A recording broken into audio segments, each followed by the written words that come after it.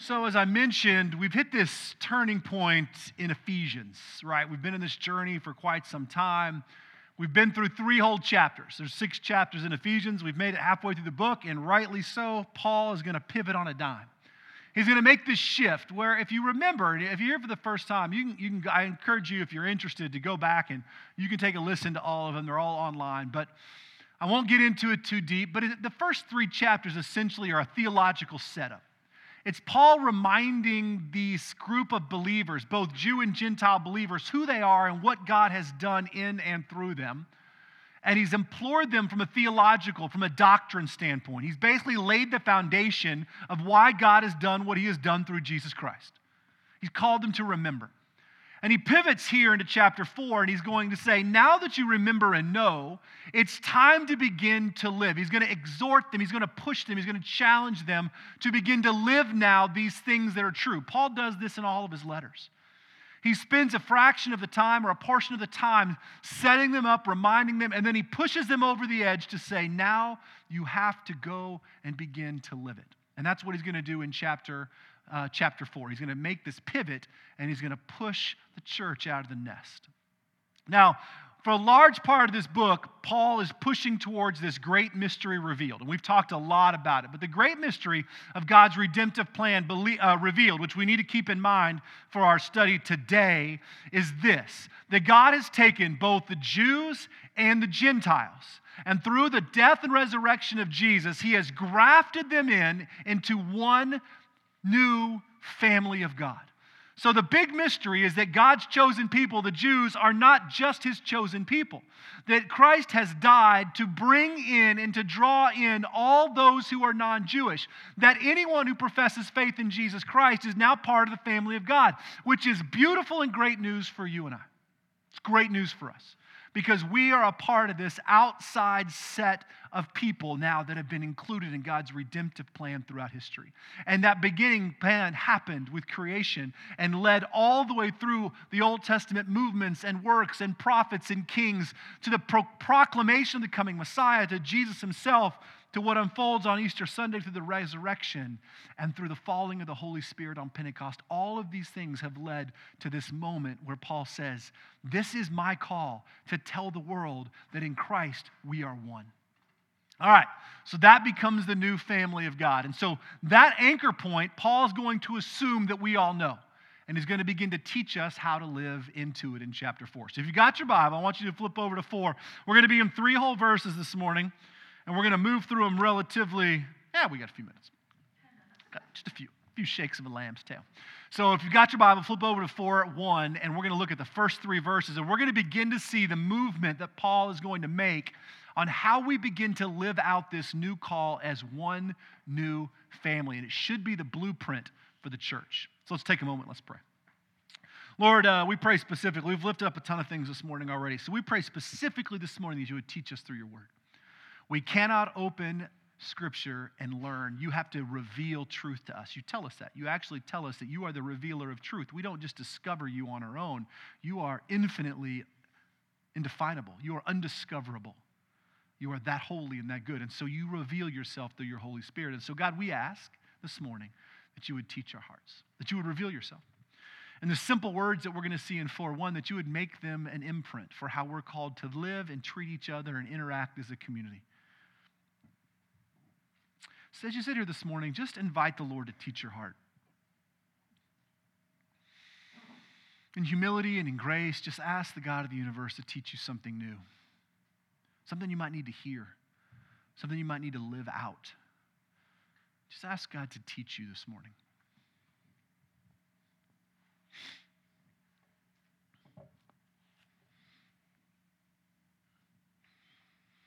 And take a moment and pray for someone around you or beside you.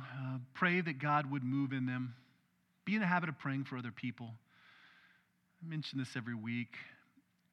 Everything that unfolds on a Sunday morning is not about you. We've been lied to as the Western church. This is not a consumer buffet to come and pick from. Get involved. Care about the other people. Ask God to move in them. Pray for the people around you this morning.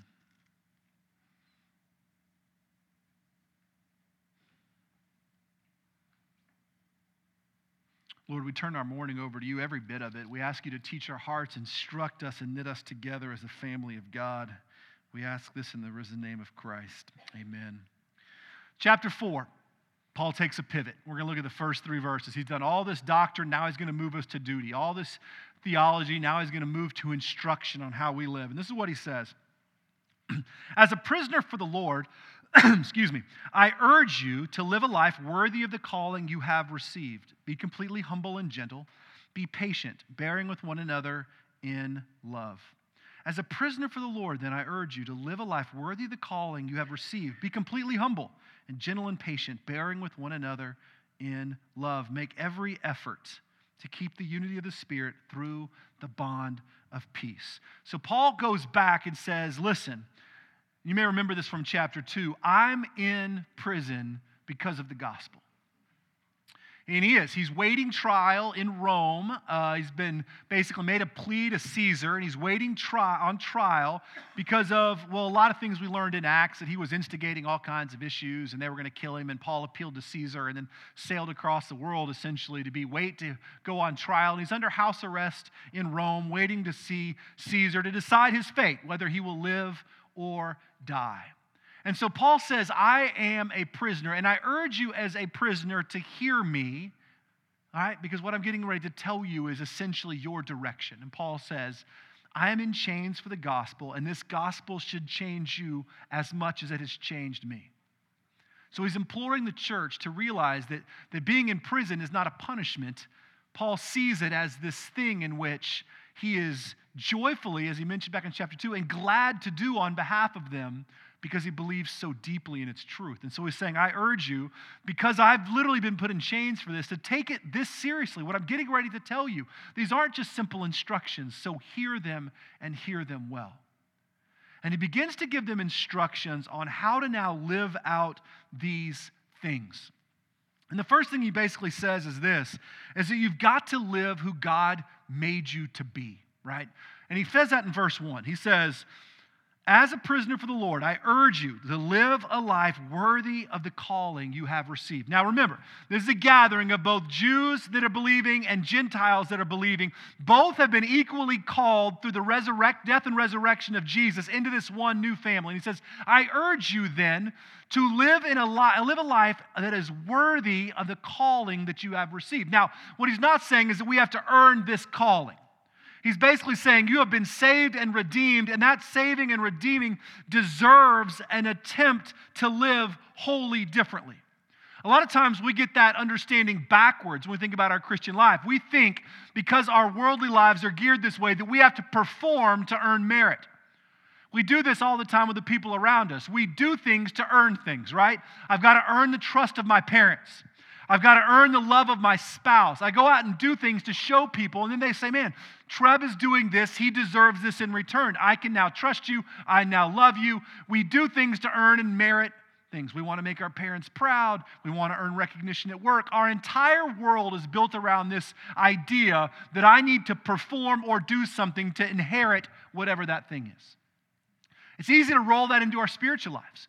We think that somehow God operates on that same principle, which is if God sees how hard I'm trying, He sees me working and giving my best effort, then He will say, you're doing a great job. Good work. I see what you're doing. I'll forgive that, or I'll let that go, or this one can slide, or no big deal on the, looking the other way on your taxes. Like, well, whatever. Like, I saw how hard you tried over there. You gave a homeless guy a shirt. Don't worry, about 9% of the church is fine, So we do this thing where we try and earn or merit God's love. But what Paul's essentially saying here is that you've been giving this calling first.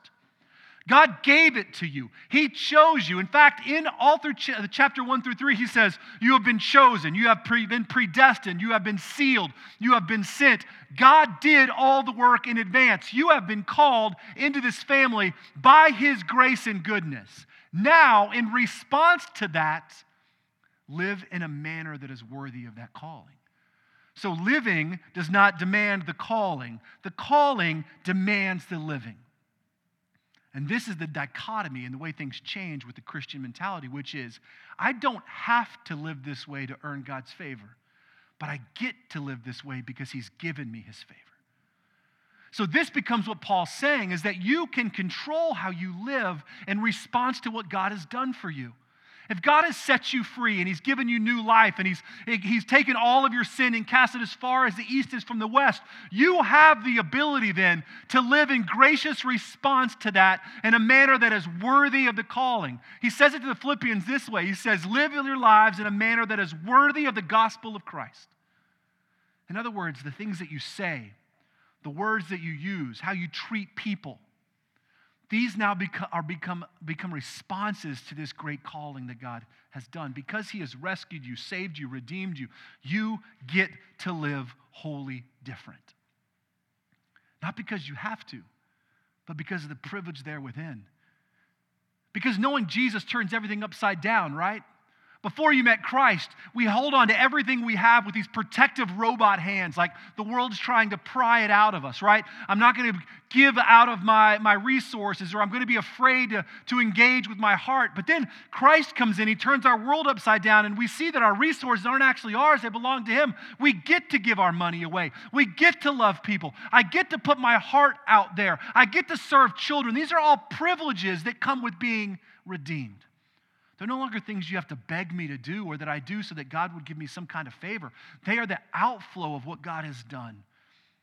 And he tells the church this new combined group of people, live in a way that reflects what Christ has already done for you. Now remember, these are two groups of people that do not get along at all. The Jews literally had spent 4,000 years dodging with everything they have the Gentile people, because even interaction with them would make them unclean for worship. And for centuries upon centuries upon centuries, they wouldn't even walk through the ground where these folks lived.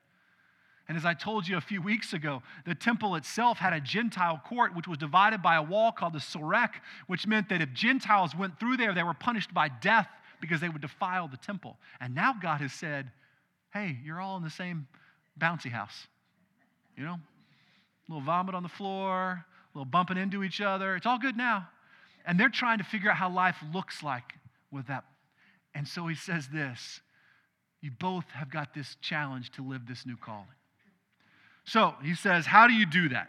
So this is the grind. So how do you begin to live this new calling? Well, he's going to give a couple of different ways. The first way he says this, is you've got to love like the family of God. Right? Look at verse 2. This is what he says. Be completely humble and gentle and patient, bearing with one another in love. So he says, listen, if you're going to be a part of a new family, you have got to love like the family. And you want some practical ways to do it? He goes, I'm going to give them to you. You want to know how to love your Jewish brother? You want to know how to love your Gentile brother that are no longer Jews and Gentiles? Remember, you're all one. Those terms don't even actually apply anymore to this new race that God has made through the redemption of Christ. He says, but you want to know? Here's some great ways that you begin to love like family. And the first one he says is you do it with humility. So he gives these four little things, all right? Humility and gentleness and patience and bearing with one another in love. So humility. You know, at the core, humility is just a simple recognition of who you're not. That's where humility begins. Humility begins with understanding who you're not. And if you've had an encounter with Christ, you recognize immediately who you are not. Right? And what I mean by that is this. When the Almighty, the creator of the universe, the one that breathed life into your lungs and hung the stars and that made the trees, and he decides that he loves you enough to rescue and redeem you, and you did nothing to deserve it, you begin to see your place in this world. You didn't do anything. You're not really that special. In fact, you're not special at all. You're not really that big a deal. You're sinful and you're broken. You're stubborn and you're hard-hearted. You're anxious and you're fearful. You worry. You're a hypocrite. And those things unfolded this morning. So what gives you a right or a place to be above anyone else? When you're a part of a family and you recognize that your place at that family was not earned, but was freely given, you begin to realize what a gift it is to even be invited. The believer recognizes that their true place, because of their sinful hearts, is not at the table of God. It's just not. In fact, the Bible tells us very specifically our place is eternal separation from God, which it clearly defines as hell. Yet, or but God, right, did for us what we could not do for ourselves, rescues and redeems, and therefore he puts us at this table, and humility begins with understanding that you don't even deserve to be there. We don't get the luxury to look down upon anyone. Humility is a right recognition of who God is and who you're not, and who you are in relationship to the people around you. It's a lowly heart. Not a lowly because you're like, oh, I'm terrible, but lowly because, as Paul would say, I'm the chief of all sinners. Like, no one deserves to be here less than me. Paul makes that claim. We talked about it in chapter 3. Humility in the family of God is that part that says, I get to serve and love people. It's the great privilege of my life. These people don't exist to serve me. And I've lived in churches, and you have too, where people believe that you exist to serve them. It's tragic, actually. What do you have to offer me? You know, my family and I have been coming here for 25 years. We have always sat in that pew. And that lady came in and she sat there, and her son wore a hat. In church, Treb. In church. We should probably kill him, truthfully. He deserves to die. I mean, but this is the mentality, right? Like, my grandfather, he paid to put this carpet in. We are not changing the color. It's red for a reason. Blood of Jesus. All right. You know, I mean, this is what we live in, right? So humility is this thing that says, that's not really what any of this is for. I get to be here to love other people. And I've talked about this a lot. What if your mentality at church was, I get to go on a Sunday, not to see what I get out of it, but so that I could love someone else? What if your whole role on a Sunday was to come and be some kind of encouragement to another soul? It was not because, hey, you know, so-and-so's, this is not that great, or I'm not really into this, or it was more just like, I want to show up in a place where people might need me to tell them I love them. Humility begins in a place that says, I don't deserve anything, but God has given me everything. And so therefore you are not at a place below me. Like Paul, I'm the chief of all sinners. We all have a place at this table. I don't care what you did yesterday or what you do tomorrow.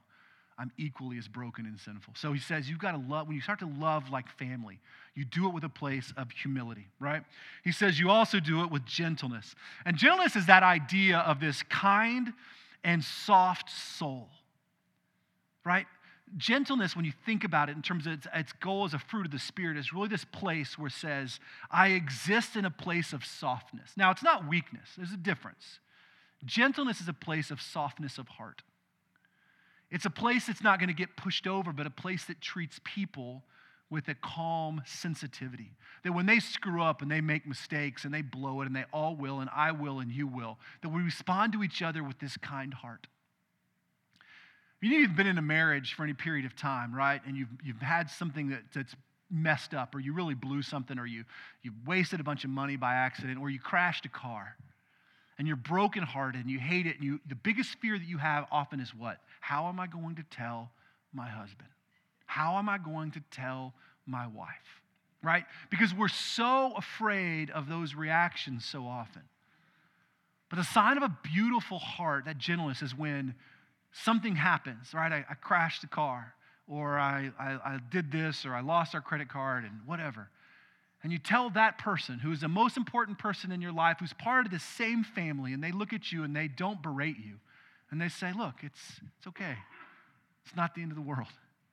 We're going to be all right. You didn't do it on purpose. And they're gentle. And how does that make you feel? It settles your soul, doesn't it? That all that fear was wound up in how someone was going to react. You've already beat the crud out of yourself. And that person that you care about doesn't pile on. They just say, we'll figure it out. That's a gentle soul. It's a gentle spirit. It's how we're called to live in family. We're actually called to live in that same spirit of gentleness. Here's the reality in life. You can't control anything. Perhaps the only one thing you can control is how you respond to any given situation. That might be it. You can't control what's going to happen when you leave here. You can't control how your car is going to turn left or right into whatever. You can't control the storms that are going to roll in life. You can't control whether or not your husband or wife's going to get laid off from work, or whether your kids are going to do something really stupid. You can't control a lot of these things. You can prep for them, but you can't control them. But what you can absolutely control is your response to all of them. You can control how you respond to people. You can control how you respond to people. You can berate, or you can be a gentle soul. My favorite picture of all this has got to be Jesus in the parable of the lost sheep. Remember, the sheep wanders off. He has to leave the 99. He goes and finds the one. And what does he do, the shepherd? He kicks the sheep in the ribs, breaks its leg, and throws it over the cliff and says, "You worthless piece of garbage. I can't believe you wandered." No. It says that he picks that sheep up, puts it on his shoulders, goes home and calls all the neighbors and throws a party because he found the sheep. He doesn't berate the sheep, tell the sheep it was a loser. "I told you not to wander. I told you not to turn the car left." He just says, "I'm so glad that you're here." This shepherd has a gentleness of soul. But don't take that for granted. The shepherd would die for the sheep. Shepherds were mean. They'd fight off a bear or a lion with a stick. They weren't pushovers. But in the parable, the shepherd was gentle because he cared for those around him.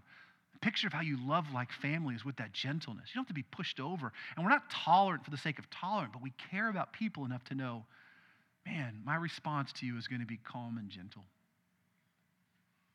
So he says, listen, you respond to each other with humility. You respond to each other with gentleness. You respond to each other with patience.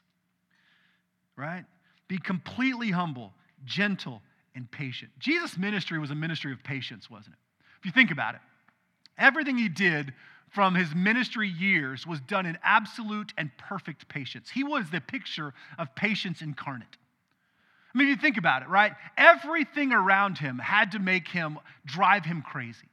I mean, he made creation. He breathed life into lungs, and that same breath was used to mock him as he hung on the cross. The disciples were so finicky, right? One day they were doing great. The next day they're arguing over who gets to sit at his right hand. He spends 3 years walking with Judas, only for Judas to choose some coins. On the night that he literally was betrayed, every disciple runs for the hills. And he looks around and no one's left. He takes the thorns. When he could call on the legions, and we learn this in Matthew, he could call on 12 legions of angels to come and deliver him from the cross. And what does he do? In patience, he allows the Father's will to unfold. He's patient with you. He's patient with me. I make the same mistakes every single day. I am the same boneheaded, stubborn mistake maker all the time. And I know better. I know I should be controlling these words, these thoughts, these things. And yet God continues in this sort of lavish, patient way to allow me to work out my salvation through his goodness and grace. He is infinitely patient with us. And we are completely finite in our patience to other people. We give you 3 chances, and then I'm done with you. What if God looked at you and said, you got 3 good chances? Will we make it out of this building? No. The way that we live as family is with this infinite patience, which was exhibited through Christ. All of these things that we're talking about, Jesus was the display of. Infinitely patient. Do you know how hard that is as a parent? To be infinitely patient? I could share some stories. But do you know how hard it is for a kid to be infinitely patient with me? I don't even know what I'm doing. Like, I make things up as I go along, and often my one rule the day before contradicts the one I made the day before. And they're like, what the heck is going on here? I live in the twilight zone in this house. I'm like, yeah. They're infinitely, patience is hard, right? But this is the call, right? To love as family means we love with this humility, this place of understanding that none of us deserve a seat at this table, yet God gave it to every single one of us that professes faith in Christ. And we're called to treat each other with that humility in the same way we recognize that we don't know more than God. Quit arguing with him. With gentleness, this sort of softness of spirit, and with patience. I tell Brandon all the time, we all know this, Brandon's a much better person than I am, like by 1,000 degrees. I tell him all the time, man, this church thing we do would be so much easier without people. I say it once a week. I'm like, man, this thing would be great without people. It would be awesome. We'd be killing it. What's the fun of that? But patient with people, right? That's the call for each other within this family. And then finally, he says this. He says, and then humility and patience and gentleness, and we bear with one another in love. So I don't think when he says bear with one another, he means like we carry each other's burdens, like you bear someone else's struggle. Although that is certainly part of what it means to be the body of Christ. I think in context with these other three things, what it means is that idea of bearing is also this idea of enduring.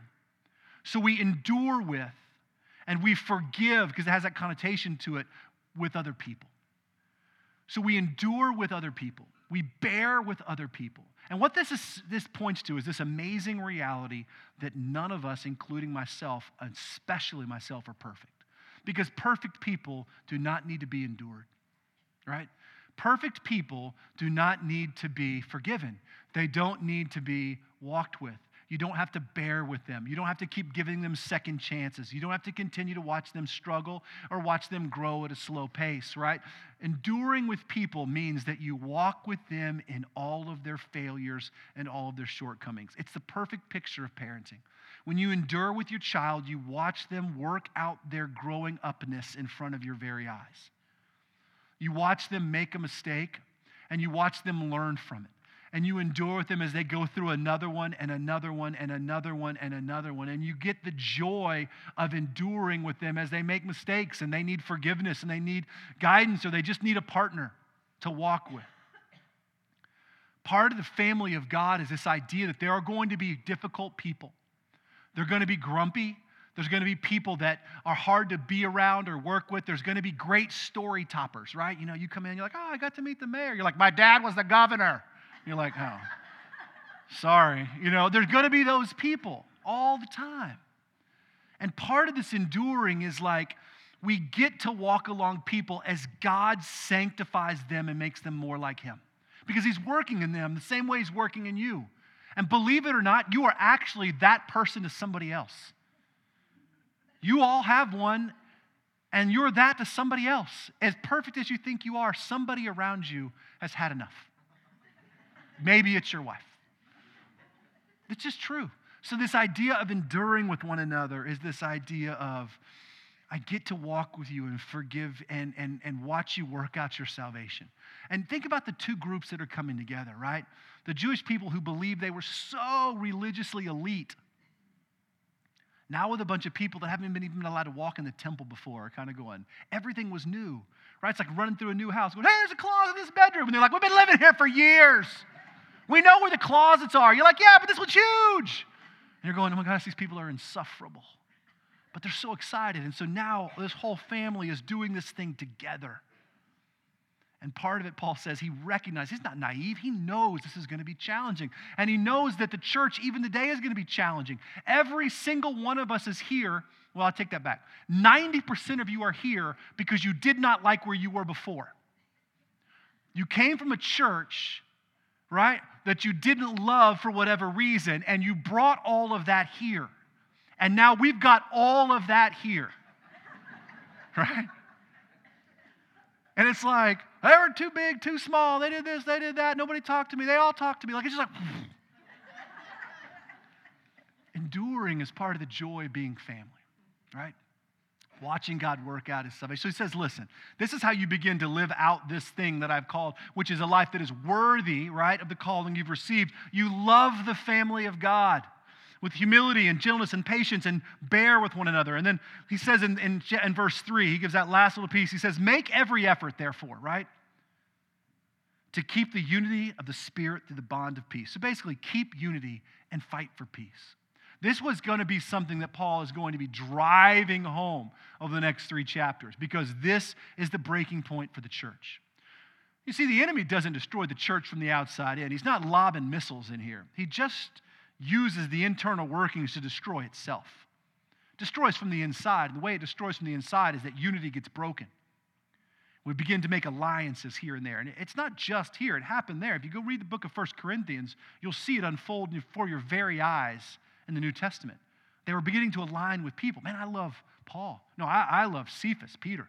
Oh, I love Apollos. He's a much better teacher. And the other guy's going, I love Jesus. And you're like, oh, that's that guy. You know, he's like, Jesus. And so it's like they've all just divided themselves. Happens all the time. Unity destroys the church. Lack of unity destroys the church. And so Paul says, unity is actually contrary to everything that we know as sinful humanity. Our entire sinful worlds are ordered towards disunity. Yet God is a reconciler, which means he is the bringer back to unity.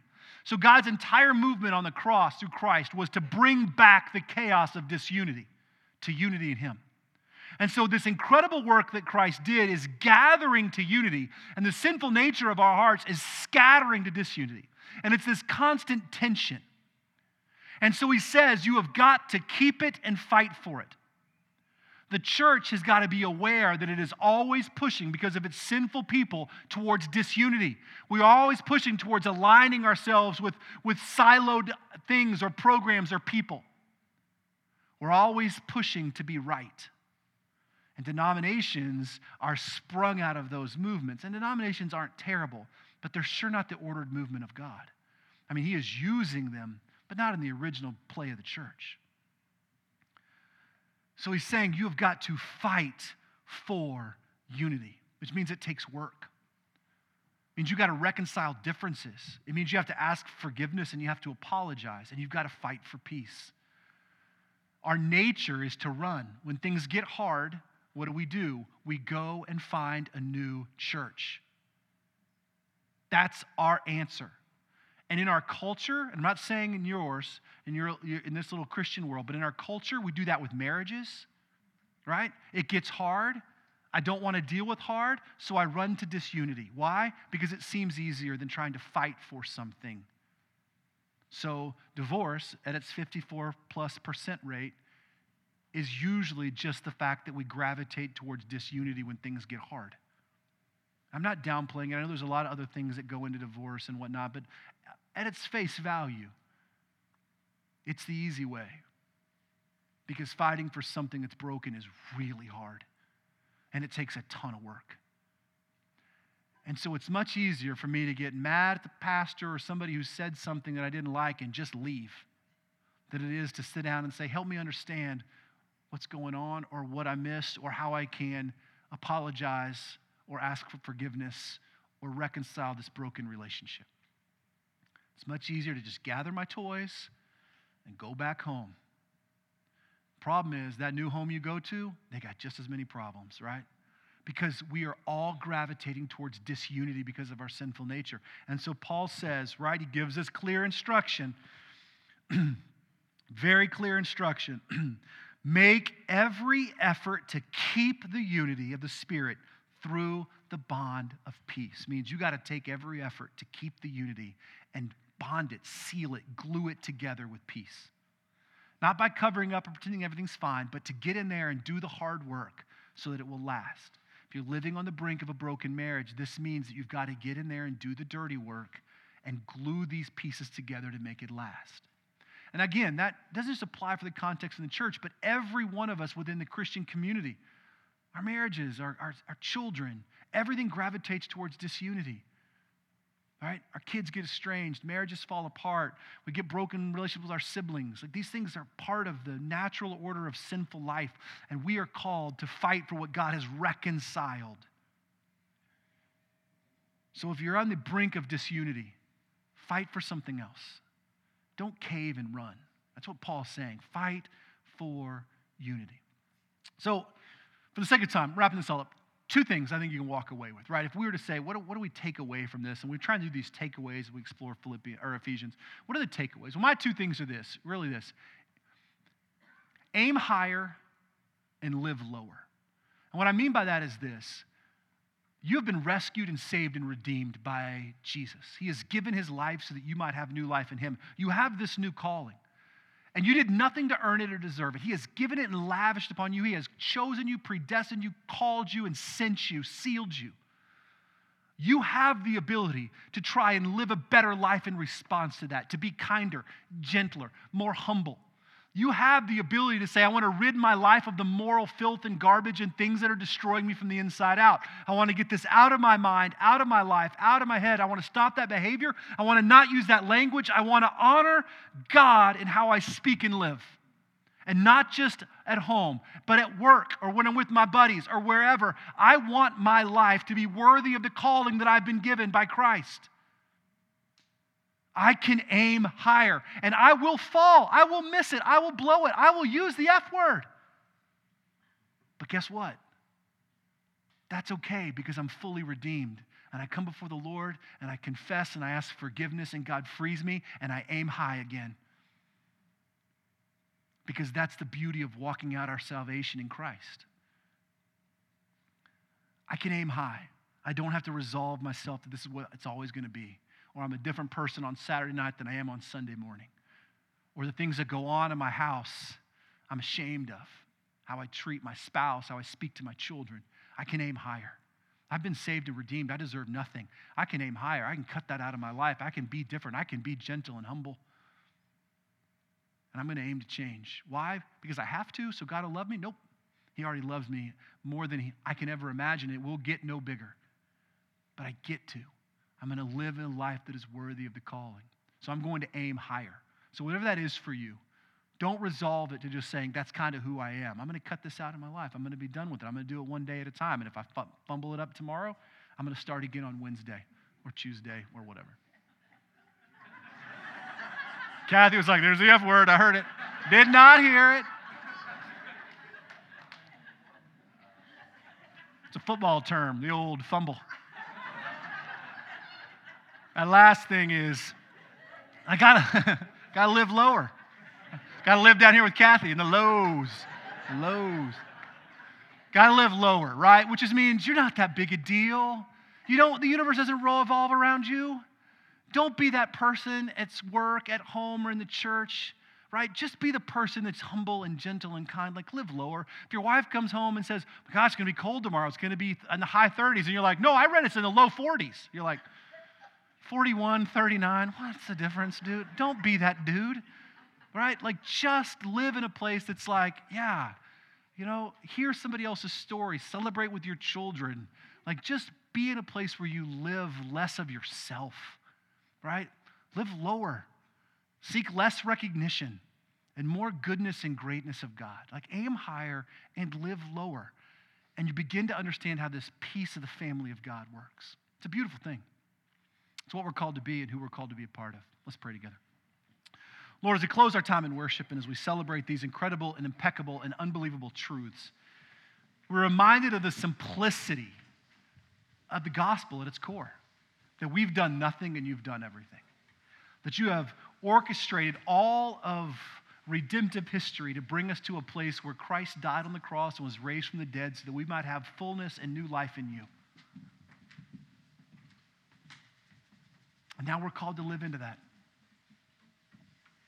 To not give in to anxiety and fear and worry. To not give in to pride and stubbornness and hypocrisy. But Lord, in the fullness of grace and who you are, to recognize that we've been saved and that we're called to live differently, the best that we can, with great humility, because it's not in our power. You strengthen and you empower. And we're called to love each other as family, the family of God, even those that aren't like us, that aren't from the same place or the same way of thinking, that we're called to love with complete humility and gentleness and patience, bearing with one another in love, and to fight for and keep the unity and peace. Our lives just disintegrate to disunity as soon as we take our eyes off you. And so, Lord, help us focus on you, to fight for unity, for the togetherness that comes from the gospel, that we are much more alike than we are different because of Christ. He has knit us together. And so, Lord, make this be our banner, our battle cry for the church, that we will live in this way. For you have done for us what we could not do for ourselves. And so, Lord, in you, all these things are ours. You are the King of Kings. You are the head of the household. You prepared every seat at the table, and you invited us to come and sit. We are your family. We love you, and we thank you for Jesus. Amen. Let's stand together and close our time in worship.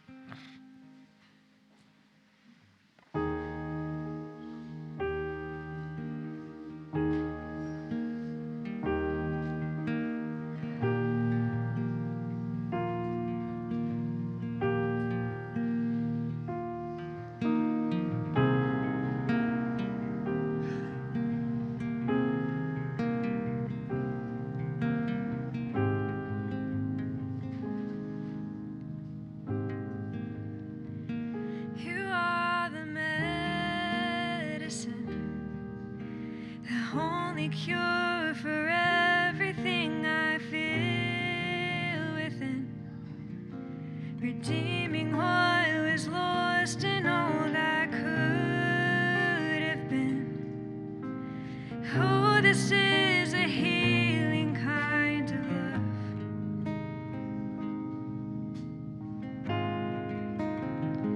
You are the truest friend, staying through the night when I was at my end, comforting my heart till it was light again. Oh, this is a faithful kind of love.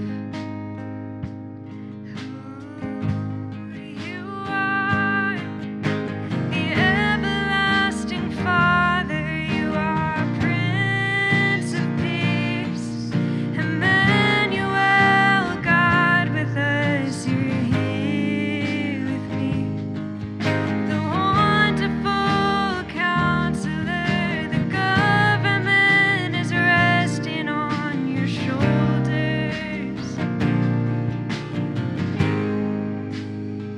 You are the final word. You alone decide when every page will turn. So I will trust your timing. I will rest secure. Oh, this is a steady kind of love. Oh, you are the everlasting Father, Prince of Peace, Emmanuel, God with us. You're here with me, the wonderful Counselor. The government is resting on your shoulders. Your shoulders.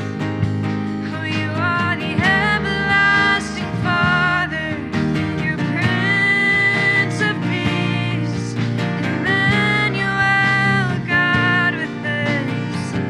You're right here with me, the wonderful Counselor. The government is resting on your shoulders. Your shoulders.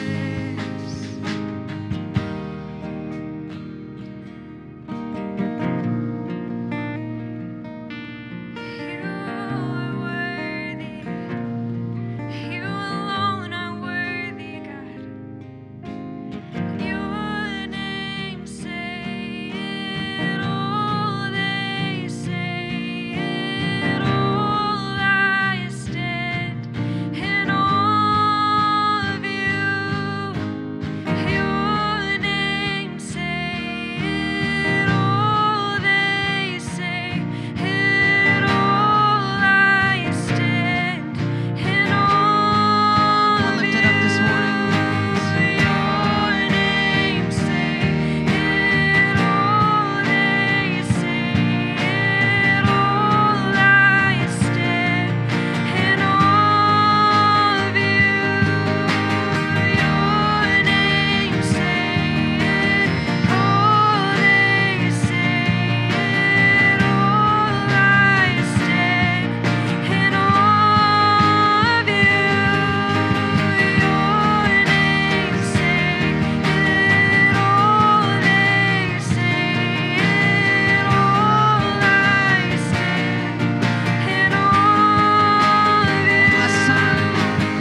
Your name say it all. They say it all. I stand in awe of you. Oh, you are the everlasting Father. You are Prince of Peace, Emmanuel, God with us. You're right here with me, the wonderful Counselor. The government is resting on your shoulders.